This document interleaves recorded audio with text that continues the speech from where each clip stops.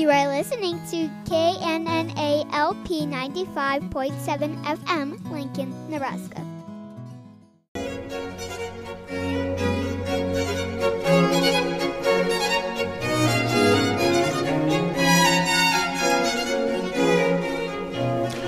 There seems to be a perception among Christians that Lutherans are somehow against holy living or against good works. And yet in the Catechism we confess that we ask God's name to be holy among us, and that this takes place when the Word of God is taught in its truth and purity, and we as children of God lead holy lives according to God's Word. God says, be holy, be perfect, as I, the Lord your God, am holy and perfect. But does he really mean it? Stay tuned for Equipping the Saints with Pastors Clint Poppy and Adam Moline.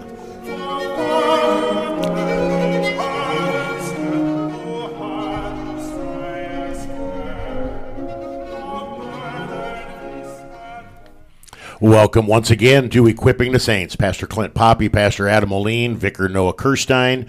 We serve the saints at Good Shepherd Lutheran Church in Lincoln, Nebraska. Thanks for tuning in. For the last several episodes, we've been working our way through the Epistle of James. We have gone very, very slow and methodically through the first couple of chapters. We began to pick things up a bit when we got to chapter 3. And then last week, we slowed down again.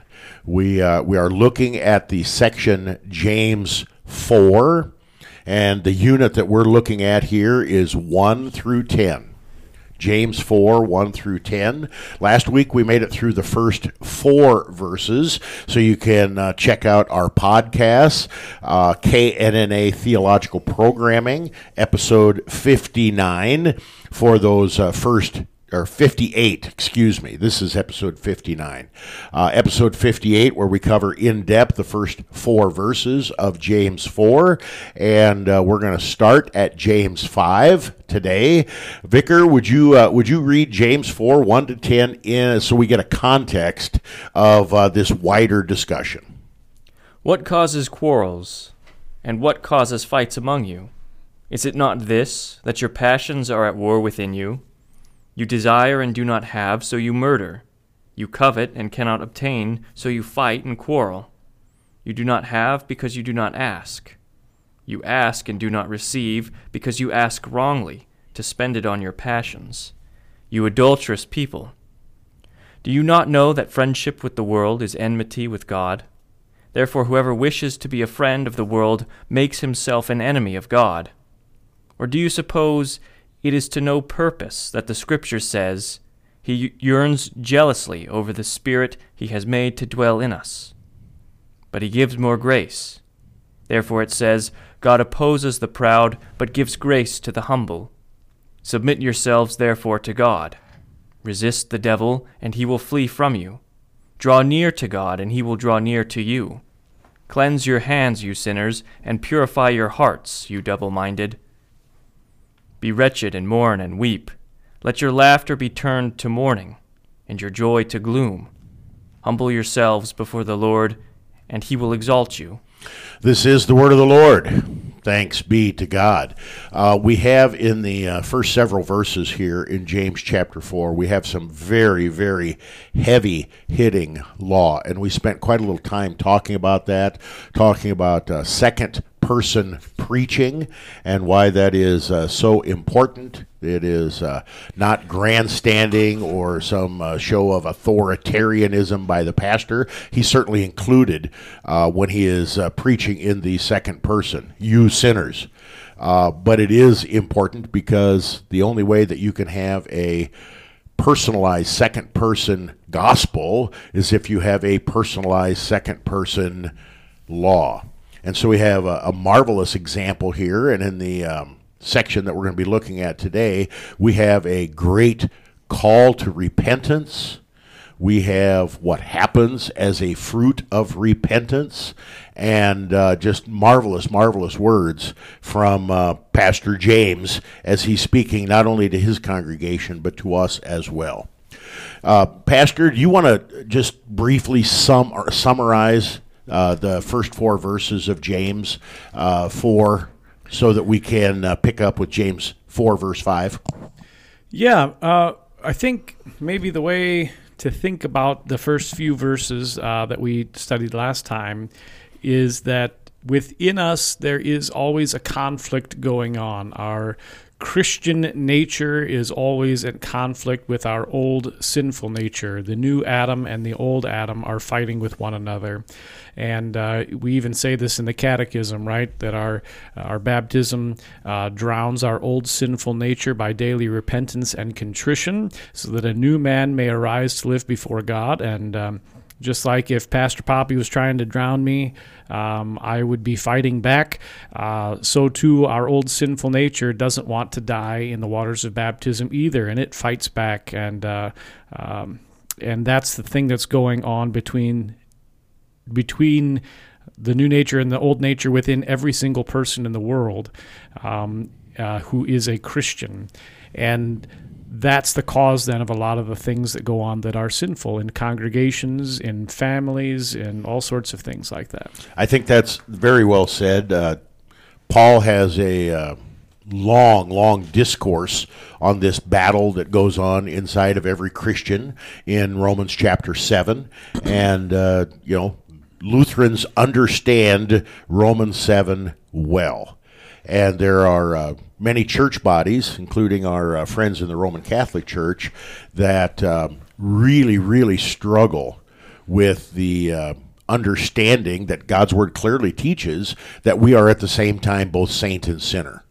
And when we realize this simul, which is the Latin for simultaneous, which Lutherans often refer to, when we understand that this simul is very real, we don't fall into the ditch on one side of once saved, always saved, and we don't fall into the ditch on the other side that every sin that a Christian commits is evidence that he has fallen from the faith. It is a struggle. It is a struggle every day. We struggle with the devil, the world, and our flesh, and that's one of the reasons why the church is called the church militant. We are always at war with Satan. And Satan manifests himself in the world and in our flesh. Romans 7 talks about that battle with the flesh. James 4 is talking, and really it's a continuation of James 3. But James 3 and 4 talks about that battle with the world. It makes me think of in the Old Testament when Jacob was on the way back into the Promised Land and he was going to meet Esau. He hears Esau's coming, and so he puts his family on the other side of the river so that he's between Esau and his family. He sends these gifts to try and smooth things over, and then he's up on the mountain alone, and he spends that night wrestling with God, right? And that's really what the Christian life is that wrestling with God all the time, and it's a great challenge that we all live every day of faith life. Amen. Well said. I was gonna, you said Esau's coming, and reminded me of the old Three Dog Night song. Eli's coming. We could. I was trying to figure out how Jeremiah was a bullfrog fit in. You could write a whole contemporary service, Pastor, based on the Three Dog Night lyrics, and nobody will come. The random thing is, all morning I've had a song of theirs stuck in my head. So. Well, great minds think alike. Ask me about that on the break. All right, James 4, verse 5, and I'm going to read verse 4 along with it because the two go really hand in hand. Verse 4, you adulterous people, do you not know that friendship with the world is enmity with God? Therefore, whoever wishes to be a friend of the world makes himself an enemy of God. That's the immediate context. Now, verse 5, or do you suppose that it is to no purpose that the Scripture says he yearns jealously over the Spirit that he has made to dwell in us? So basically, verse 4 and verse 5 of James chapter 4 are saying the same thing, one in a negative way and one in a positive way. Is that a fair statement, Pastor? Sure, yeah. So explain to me, he yearns jealously over the Spirit that he has made to dwell in us. Explain that. It's a little bit cryptic. Who is the he that has made the Spirit dwell in us and yearns zealously over us? Well, I'd say the answer to that is God. God is the one who calls, gathers, enlightens, and sanctifies yes. the whole Christian church on earth. So it has to be God. Now, what is this jealousy thing? Usually when we think of jealousy, we think of something negative. We think of a green-eyed monster. We think of Vicar getting upset if he thinks that his girlfriend is blinking her eyes at some other beau. We think of this in a negative way. Explain to us the jealousy of God and why this is a positive attribute of God. Yeah, it is a positive thing. I mean, so if the example is the vicar and his girlfriend, if he's jealous, it's because he loves his girlfriend and wants what's best for her and doesn't want to, give her up or anything. And so that's the thing that's driving his actions. Now, imagine if, obviously Vicar's not perfect, obviously, right? Imagine if he was, and he was being jealous and showing that love and compassion and care for completely pure and holy and righteous reasons. Well, that's what God is doing for us. And so it's jealousy in that he doesn't want to share us with Satan or death or eternal hell. He wants us all to himself in a positive, holy, pure, and upright way. So it is a good thing that God is both jealous and zealous for his children.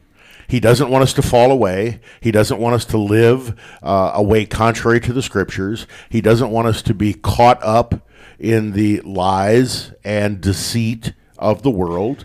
And in that immediate context of verse 4, the ways of the world are alluring and seductive and can suck us away from Christ. And I think probably a better example than a person and their girlfriend would be a father with his kids, right? A father doesn't want their kids caught up in drugs or in other addictions or, drunk driving or anything like that. He wants what's best for his children, and that's the same that God desires for us. He does so jealously. Okay, we just have a few seconds left in this first segment.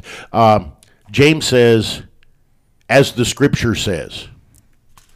I can't find this particular quote. Now, the next quote comes from the Proverbs. What do you think about that question, Pastor? I think it's a bad translation. When I looked at the Greek, because I couldn't find it either, I think what it's saying is, do you think that it's empty or in vain that the Scripture speaks?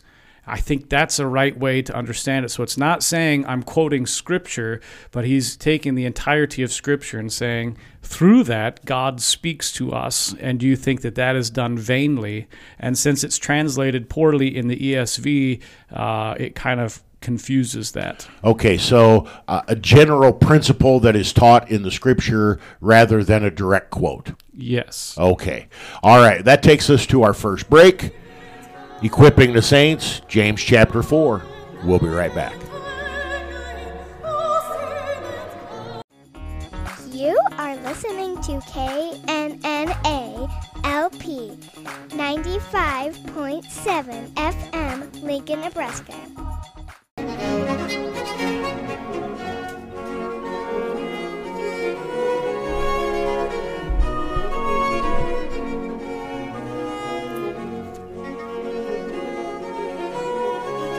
Welcome back to Equipping the Saints. Pastor Poppy, Pastor Moline, Vicar Kirstein. We're working our way through the Epistle of James. We are at James 4, and we're going to look at verse 6. We're looking at verses 1 through 10 as a unit. They follow very, very closely. on the heels of James' discussion of wisdom from above at the end of chapter 3. In our previous episode, we talked about chapter divisions and verse divisions and breaks, and how they are not in the original, and so we shouldn't be too concerned or too bound by them. It's a letter, it's a free-flowing thought, and the chapter and verse designations are helpful for us to be able to locate verses, memorize certain verses, and it's always best to read things in their context. The book of James is only 5 chapters.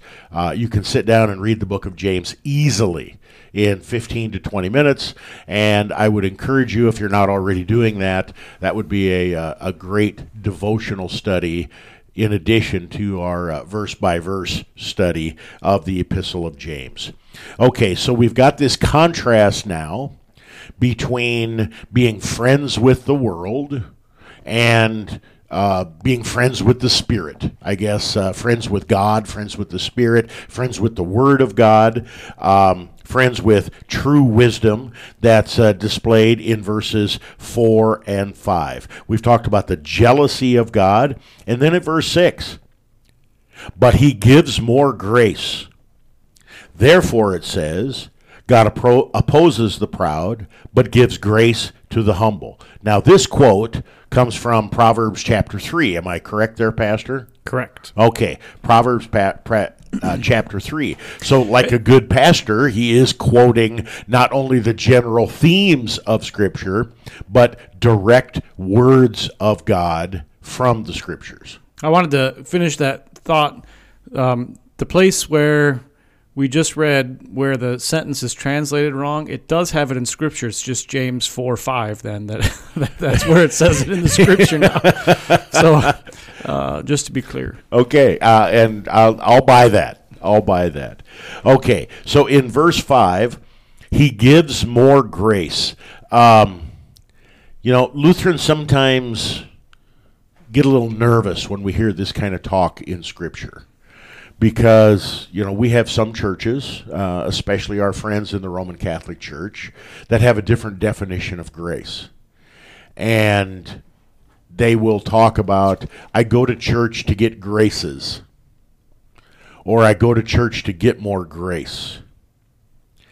And generally, when Lutherans are talking about grace, they're not so much talking about individual things, but they are just talking about the way God works, the undeserved love, the undeserved favor, the undeserved gifts that God gives to us. So how are we to understand this line where it says, God gives more grace? Well, I guess what I'd say is God gives it abundantly, right? And He gives more maybe than we need, right? Are we talking like in Hebrews where it says grace upon grace? Yeah, that kind of idea, where the amount that He gives is so tremendous and wonderful that it is beyond all our comprehension and understanding. So I don't know that it's like He gives more and there's like a special threshold that you have to reach or anything like that, and so you need to make sure that He gives you enough, or you have to earn it so that He pours out more upon you. I think it's talking about it in a slightly different term than that. What do you think? Can we? I'm just going to ask you another question. Can we? Leave me out to hang? Can we substitute the word forgiveness for grace?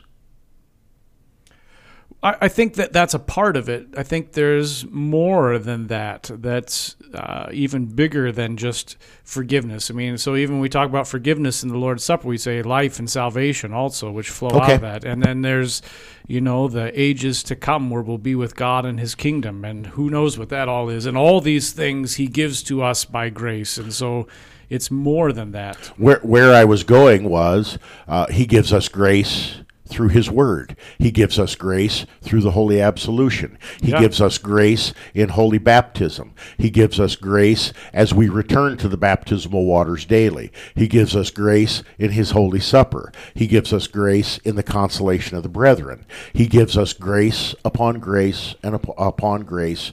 And this is not a merit that we earn, where we are stockpiling God's graces in our pocketbook that we can take them out and pay God off when we need it. It's not that kind of a system. Right. It's just the overabundant love of God. Each time he gives you, to quote you, quoting Kuhlman, the whole enchilada, right? The whole thing each time, and that's amazing. Therefore, it says, God opposes the proud but gives grace to the humble. Vicar, how does God oppose the proud? He opposes the proud because the proud are those who are self-righteous, who don't rely on the Lord for his grace and mercy, but justify themselves. And, I mean, this goes back to the Beatitudes. You know, those who are meek are blessed, and those who are meek are those who know their sin and who are humbled by their sins, knowing that they are not just in themselves, they are not righteous in themselves. They need mercy from the Lord, and they seek after this mercy, and they are humbled. The parable of the Pharisee and the tax collector comes to mind here, where we have this played out between the proud Pharisee, who is self-righteous, even to the point where the Scripture says he prays to himself or prays about himself, and the tax collector, who is truly penitent and clings to the mercy of God for the forgiveness of sins. James is building here, and James is building up to a beautiful call to repentance. And by talking about how God opposes the proud, I think of that word imagery from Isaiah, where he's talking about trees all the time. And several places right around Isaiah 9, 10, 11, 12, right in there, he's using this tree imagery where the axe is at the root. And this big, bold tree that thinks it's growing on its own, God comes and chops it down. Jesus uses that same word imagery as well. And I believe John the Baptist, this is one of the ways God opposes the proud. He knocks us down a notch. Yeah. Is that going too far, Pastor? No, and it's great, too, because the word that he uses in the Greek is antitasso, which is a military term. You have antitasso. In ancient warfare, you had multiple lines that would all approach each other in battle, and the first line, their job was skirmisher, and so they would stay away and they would throw javelins and spears at people from a distance. And then the next line too, that's their first thing that they do in the Roman legion, right? They have these special spears that they threw that when they hit the opponent's shield, they would bend so they couldn't be thrown back, and they'd get stuck in the shield, so the opponent had to get rid of their shield. And that ranged combat is what this antitasso word is. That's what God's doing. He's in battle against this idea of proudness in yourself. James is talking to brothers, and he's talking to Christians. We are brothers in Christ. Whether you're male or female, that part is irrelevant. We are brothers in Christ. This is God's word, God's imagery.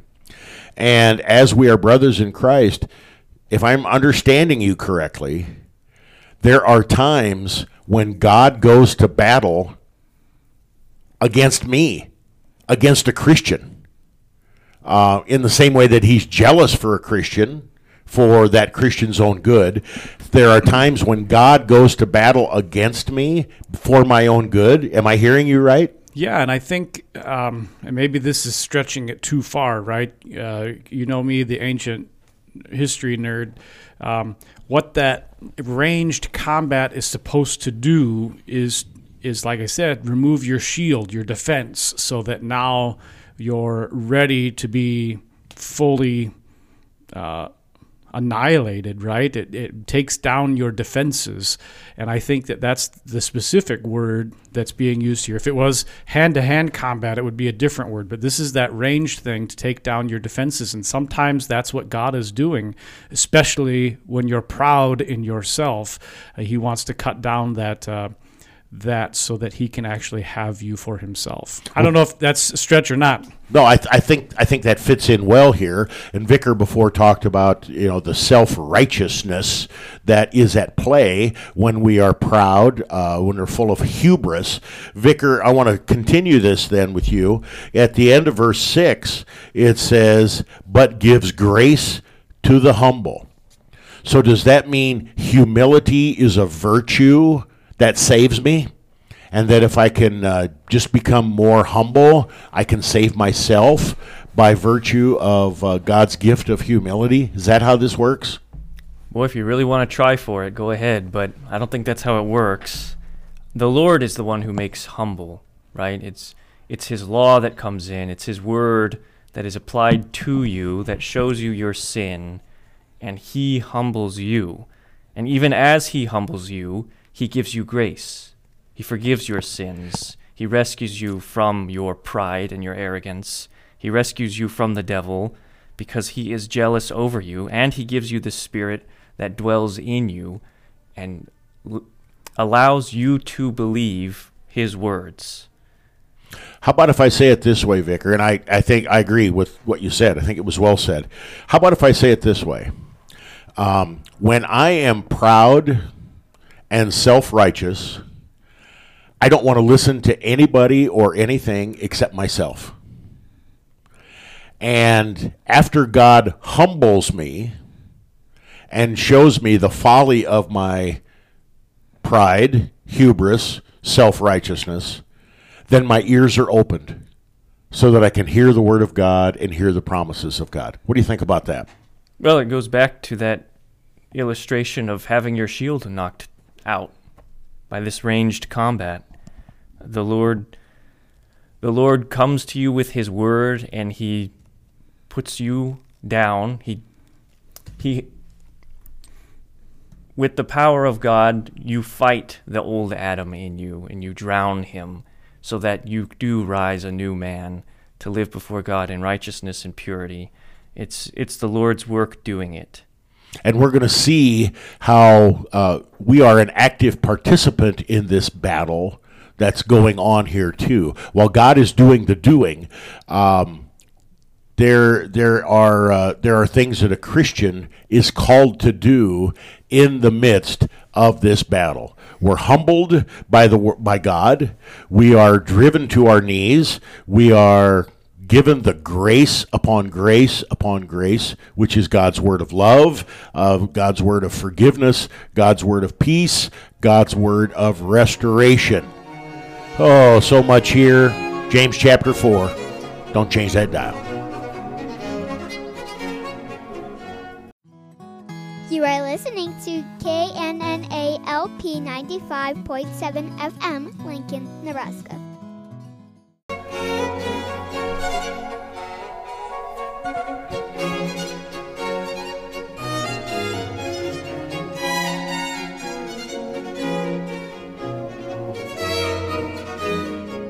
Welcome back to Equipping the Saints. Pastor Poppy, Pastor Moline, Vicar Kirstein. We serve the saints at Good Shepherd Lutheran Church in Lincoln, Nebraska.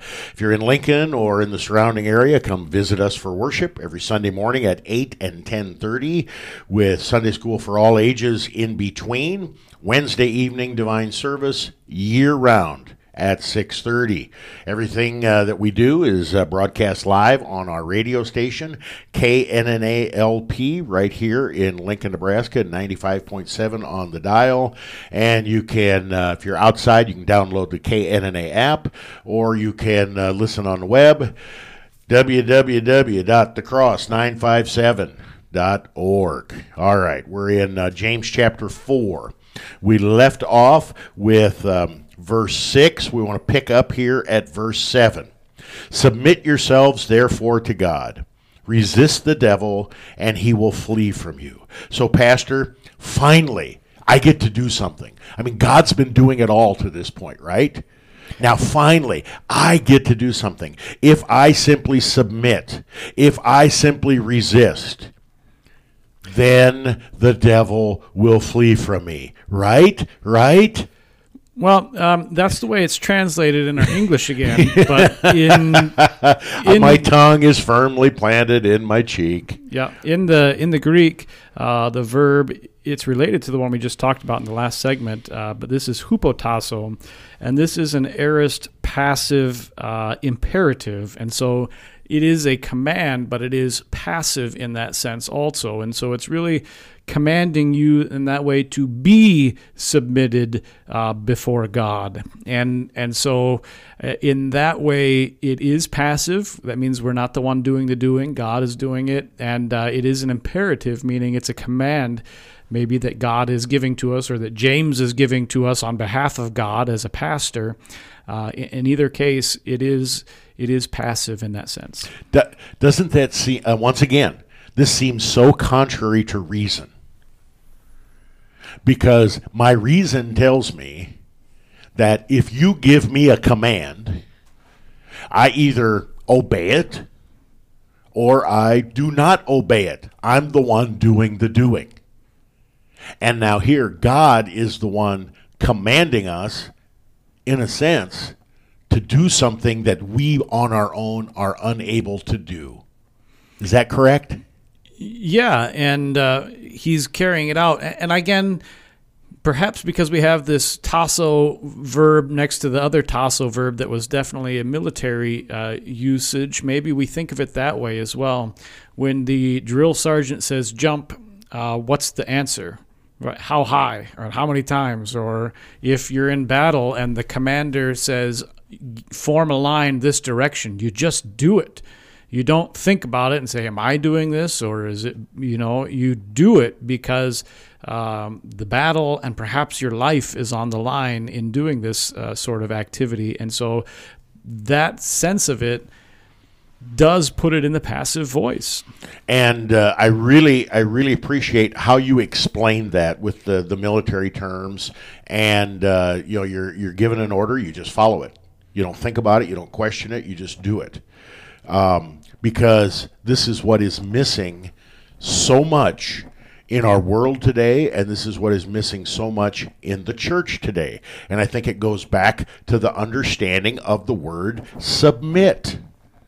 Because submit is an evil word in our society. Submit is a dirty word to all feminists.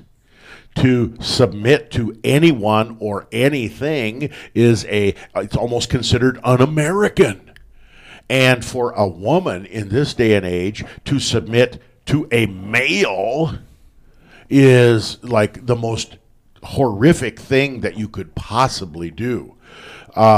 Vicar, some words on that word submit. Why is it not a dirty word, a naughty word, an evil word? So the word submit, right, it kind of just grates against our ears because we're modern Americans. In the Greek, I think a more like literal translation is be under order.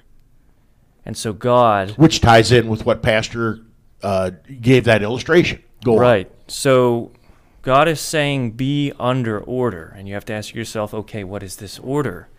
And it's the order that he has created for us, right?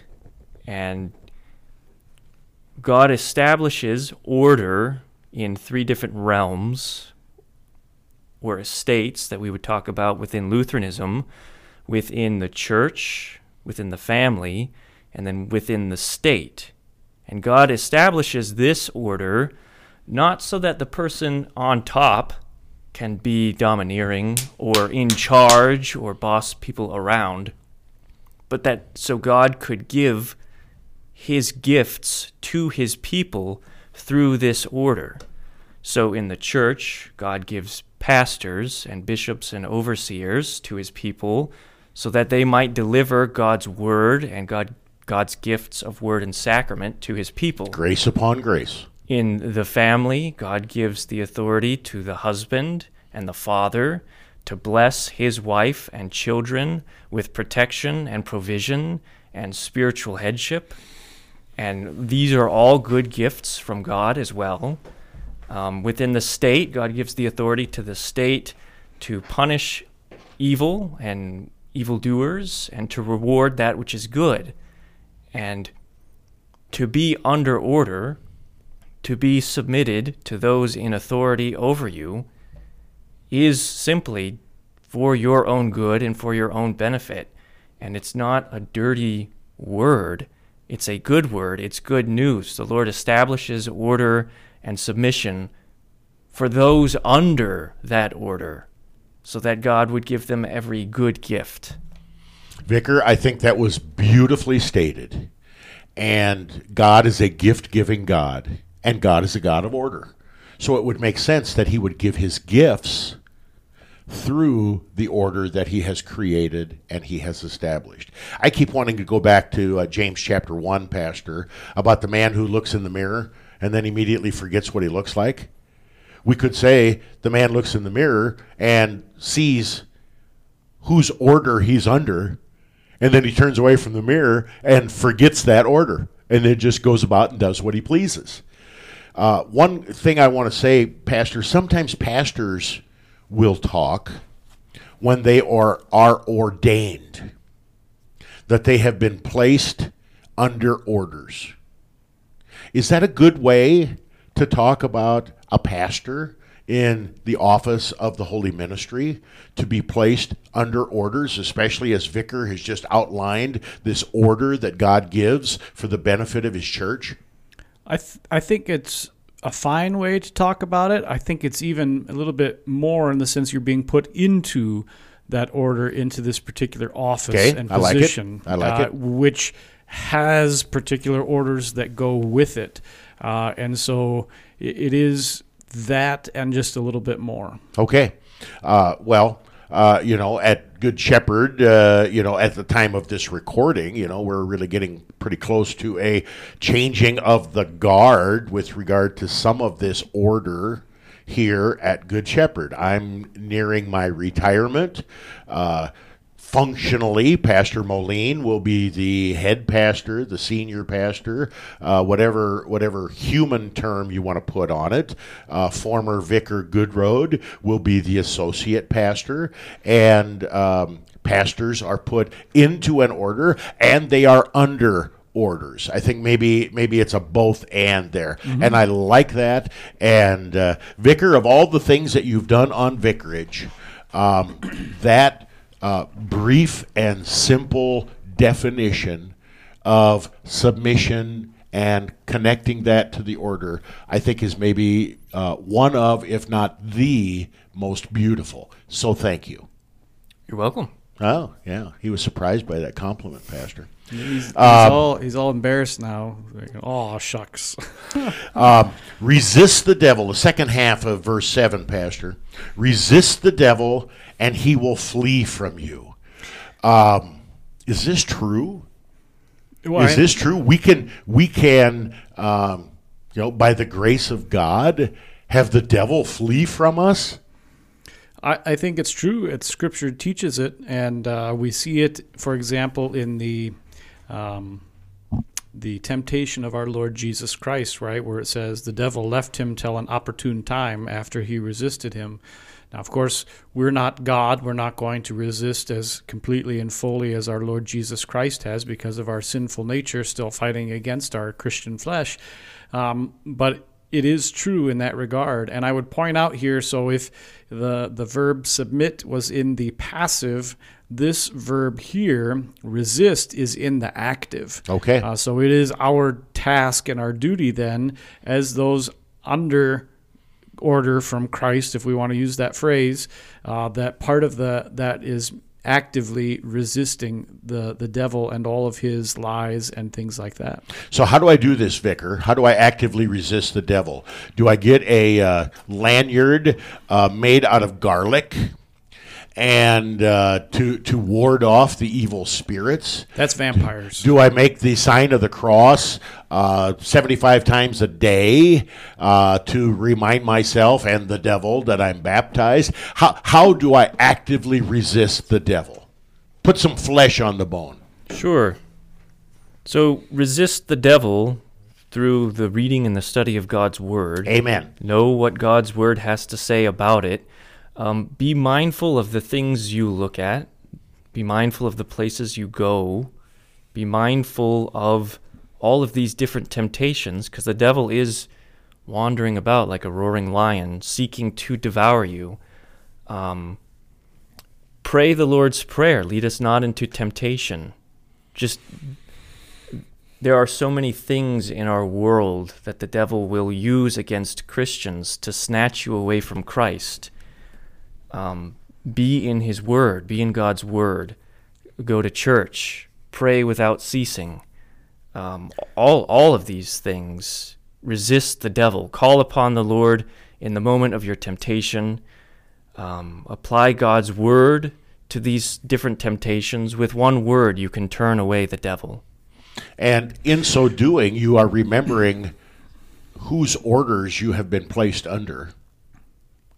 And you are not only looking in the mirror and to see who you are and whose you are, but you are reminded constantly. Aren't we talking here, Pastor? Everything Vicar said, aren't we talking about a proper Lutheran piety? Yes, and in fact, that's what James is going to say in verse 8, right? Draw near to God, and he will draw near to you, which is what the vicar's saying, right? Be where God is in his word and in his sacrament, and in those things, then he will also come near to you. It is the proper Lutheran piety. See, and I think this is one, and we're running up against a break here, but I think this is one of the problems that we have and have had for a long time in the Lutheran Church, is we struggle with a proper Lutheran piety. We think that if we are too pious, that we are giving the impression that we are earning or working our way to heaven. Or that if we practice a proper Lutheran piety, all of a sudden we'll all turn into pietists, and we'll think that our piety is earning our way to heaven, rather than our piety being a proper response to the gospel of Jesus Christ. Pastor, I'm going to have you hold off. I want you to respond to this pietism thing when we come back and finish up James 4, 1-10. This is Equipping the Saints. Don't change that dial. You are listening to KNNA LP 95.7 FM, Lincoln, Nebraska.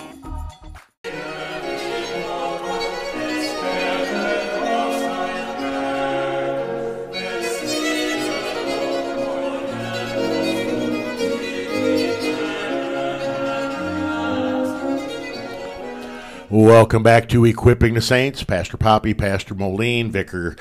Oh, man, I almost said an old vicar's name. Vicar Kirstein. We serve the saints at Good Shepherd Lutheran Church in Lincoln, Nebraska. Thanks for tuning in. We encourage you. This is episode 59 of Equipping the Saints. The last, 15 or 18 or so have been on the book of James. You can check out the archive of those programs, plus hundreds of other programs, on our podcast site, KNNA Theological Programming. KNNA Theological Programming. Really starting at verse 7 through verse 10, we have James' call to repentance. And we looked at verse 7 in great detail.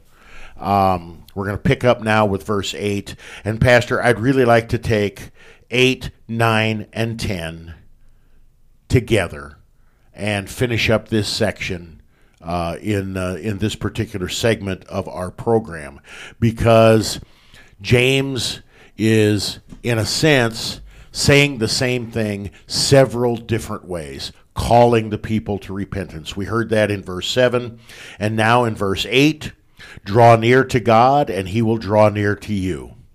Cleanse your hands, you sinners, and purify your hearts, you double-minded. Be wretched and mourn and weep. Let your laughter be turned into mourning, your joy to gloom. Humble yourselves before the Lord, and he will exalt you. Starting in about the middle of verse 9, we see the flip. We see that repentance, that first part of repentance, where we have a broken and contrite heart. We are humbling ourselves before God, and then God picks us up and exalts us, starting about the middle of verse 9 through verse 10. Pastor, first of all, would you agree with that general statement that 7 to 10 is an extended call to repentance? I agree. I think it's begun before, right? When he says, be submitted to God, and even the conflict words we've talked about in the other parts, where, if this is who you are, you're the enemy of God. I think all these things have been leading to this call to repentance, and now that you have the reasons, of course, you do have the specific actual call itself. Before we look at these individual words here, Pastor, is it proper for a pastor to call people to repentance? I hope so, or we're in trouble. we live in a day and age where "judge not, lest ye be judged" is thrown in a pastor's face all the time, and is that, we do it all the time, and is it legit? It is legit, and people who try and dismiss it with those words are actually doing the very thing that those words say are speaking against. I'm not judging, right? I'm letting God's word speak for itself. My job is not to determine what is right and wrong. My word is to tell you what God says about it, and in that way, I am not judging. Anytime I say this thing that you're doing is sin, it's not my judgment. It's what God's word says, and I will try in all those instances as a faithful pastor to show you in God's word where it says that thing, that you can take it, to quote LeVar Burton, I keep doing that this week, you don't have to take my word for it. Take the word's Lord for it. Okay. That sets us up well. We left off the last segment, and I asked the question about, do we have a piety problem in Christendom today, and especially in the Lutheran Church? Pastor, give us a few words, and it ties in really well here with, the way we know whether we are sinning is God's word. And if we are breaking God's word, we need God through his ordered representative to call us to repentance. Why is a proper Lutheran piety a good thing for the church to teach and encourage? A proper Lutheran piety, or proper Christian piety, right? I think these are the same idea, the same thing. Is important because it lets God be God, and it places yourself into that order that we were talking about earlier, underneath God, submitting to him, and making the things that you do, for example, in worship, the center of your life, right? The things that you say. When you confess, you're speaking what God says about you. When you hear the absolution, he's forgiving your sins. When you're receiving his gifts, everything he's doing, it is the proper way to understand it and do it. And all the things that we do in service are just that. They're in service to God's work. And a proper piety lets that be the case, and there can be no way to have the idea that it's up to you or your thoughts or your actions creep in to undermine the things that God is truly doing. So I'm not sure I'm making sense or answering your question. You are, and I just want to ask one thing. A proper Lutheran/Christian piety is not confined to the worship service, is it?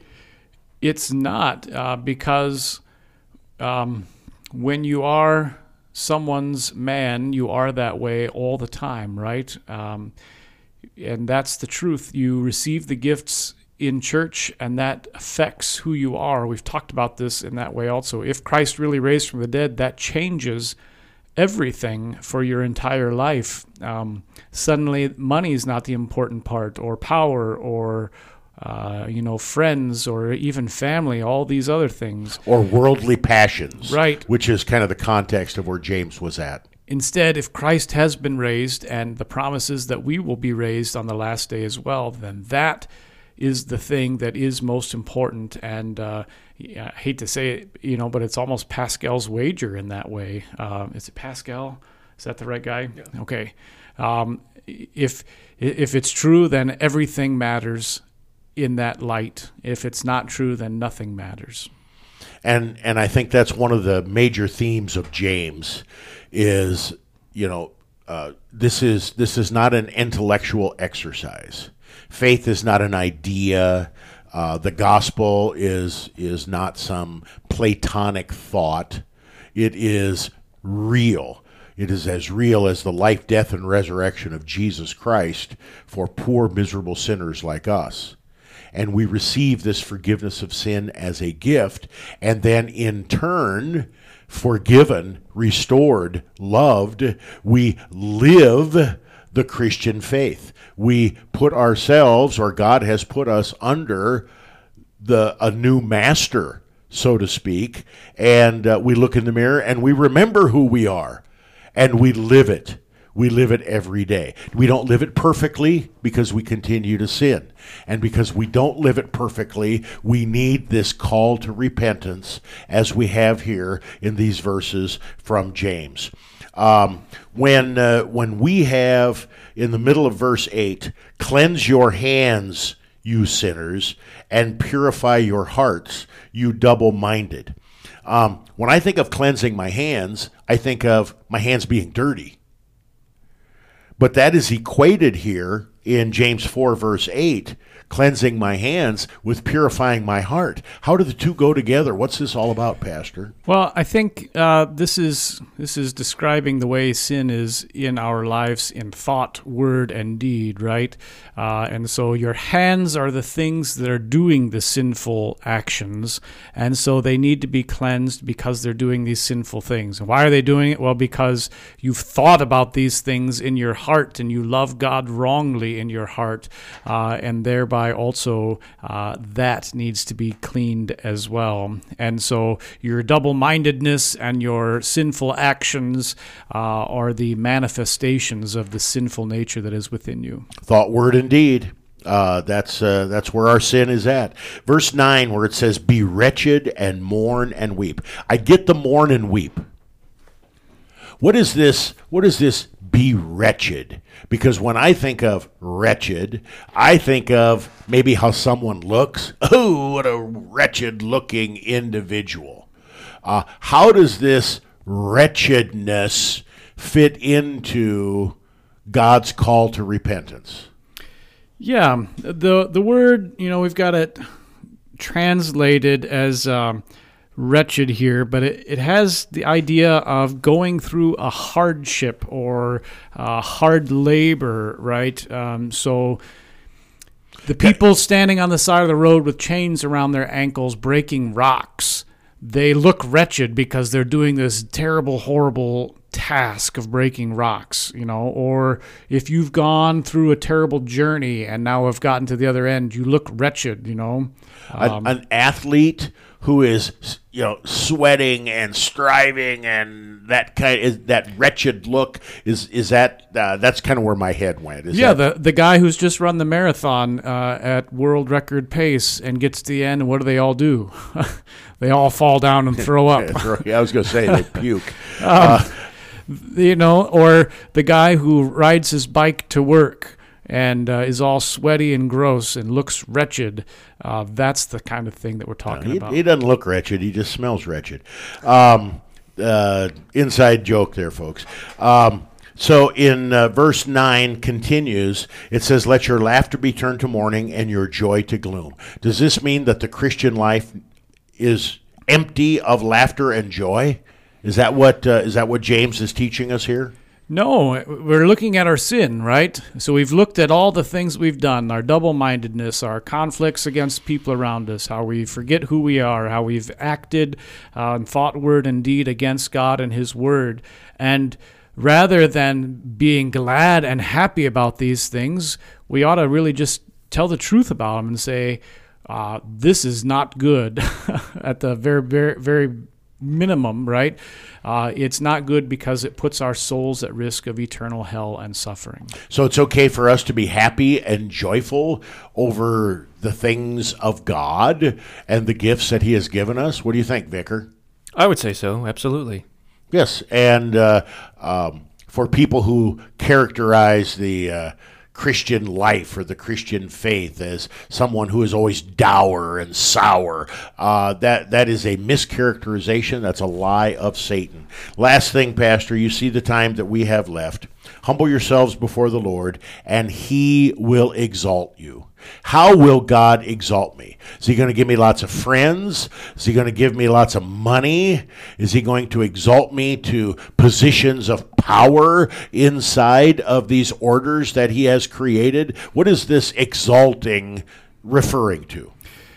Yeah, well, first off, too, the word humble here again is in the passive, right? So be humbled before the Lord, and He will exalt you. And the exaltation that takes place is what He's promised, peace and life everlasting in the ages to come, and the resurrection of the dead and the life everlasting that we confess in the creed.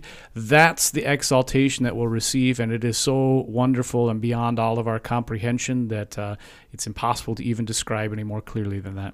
So in our humility and repentance, we are on our knees and in the ash heap of our sin. And God lifts us up and raises us up and points our head toward Him and the ultimate victory won in Christ. What a marvelous, marvelous section of Scripture, James 4, 1-10. Sadly, we need to bring this episode to a close. We'll be back again soon and continue our study of James, God's richest blessings in Christ. You are listening to KNNALP 95.7 FM, Lincoln, Nebraska.